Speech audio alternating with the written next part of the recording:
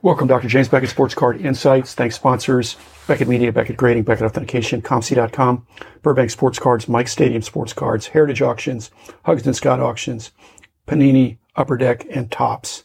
I've had a lot of questions about my wall, and one of the benefits of being on the podcast, being interviewed, is that my backdrop is part of the wall, just a small part of the wall, but it's still a part of the wall. Some people have mentioned that, but after we got done, and again, this short episode might not make perfect sense if you didn't listen to the previous episode with John Keating, because he had asked me about wrestling and some other things about his Satchel Paige card that he'd regrettably sold too cheaply long ago.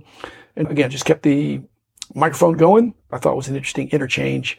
And it talks about the card, the Billy Shaw card was Jones Dairy. I was blanking out on what dairy it was, but it was a kind of a milk bottle cap card. A really tough card when they're little round circle with a caricature. And people don't get real excited about that other than the rarity. And the other things were, again, if you're on the podcast, you get to see it. Some of these other Hobby Hotline, I try to show my backdrop there. Anyway, thanks, John Keating, for a stimulating conversation. Here it is for your listening enjoyment. One of these days I'll get the full wall panoramically, but right now I just have to apologize. It's buried. I have a bunch of stuff that I'm trying to clear out, supplies as well as bulk stuff that I get to Rich and other places. So the wall is blocked. The wall has another wall in front of the wall, so you really can't see it. But I'm working on getting a solution for that so that I can have a reveal at some point. So here's John Keating with me discussing a little bit about the wall, and that's why he's talking about over my right shoulder and over my left shoulder. I wasn't going to the wall. The wall is my photographic virtual backdrop. Thanks, everybody, and here it is, and have a good weekend.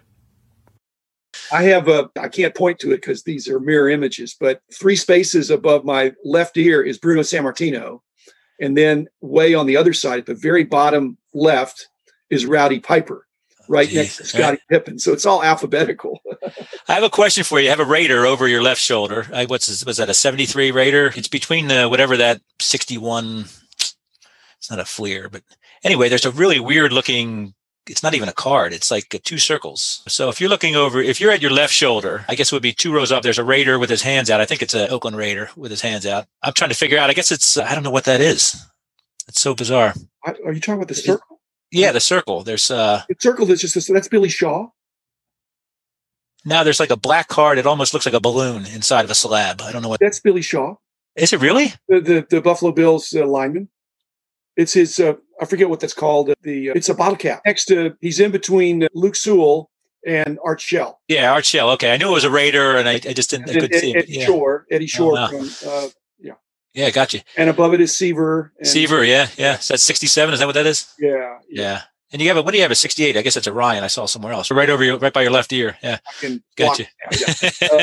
Yeah. And then Babe Ruth is next to him. Let's see if the red. The Gowdy, huh? Yeah. Wow. Pete Rose right above. It's amazing. Awesome. And Satchel Paige is there. I see him. He haunts me. You broke some hearts. Yeah, I've been on a Raw one recently. We'll see what happens.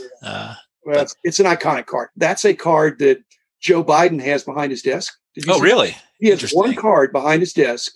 It's next to a frame, and it's the 53 page. It's iconic for many reasons. Obviously, it's Satchel, and the set was awesome. But the Browns, right? St. Louis Browns, another team not in my lifetime was I able to see, obviously. But I tell you what, real quick, the one that I have up on that as I want to say in one of those Valley Forge.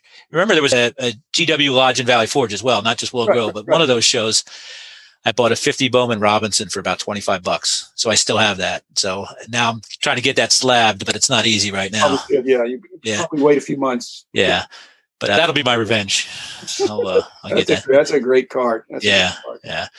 And my dad bought me a rookie Yaz card. Yaz was my guy, and $25. I'd pay him off $1 a month for the rest of my life, whatever, but never got around to it. So that's my most valuable card. And it's probably, I don't care what condition it is, but that's the one that go to the grave with me. I'm not a freak either. It's like we're saying, some of these cards, if I buy something or sell something, I don't worry as much about the condition rarity. If I have the card and it's a 5, I'm not going to lose a lot of sleep over it. But I go back to the old days where condition wasn't as big a deal. It still mattered. Yeah, but we used rubber bands. As you said in some of your podcasts, you put your initials on the back. We flipped them, we pitched them, and flipping meant something else, right? Back then. We grew up not condition sensitive. My son right now, if it's a 9, he flips out. But don't touch the card, put it in a sleeve, whatever, man. Yeah.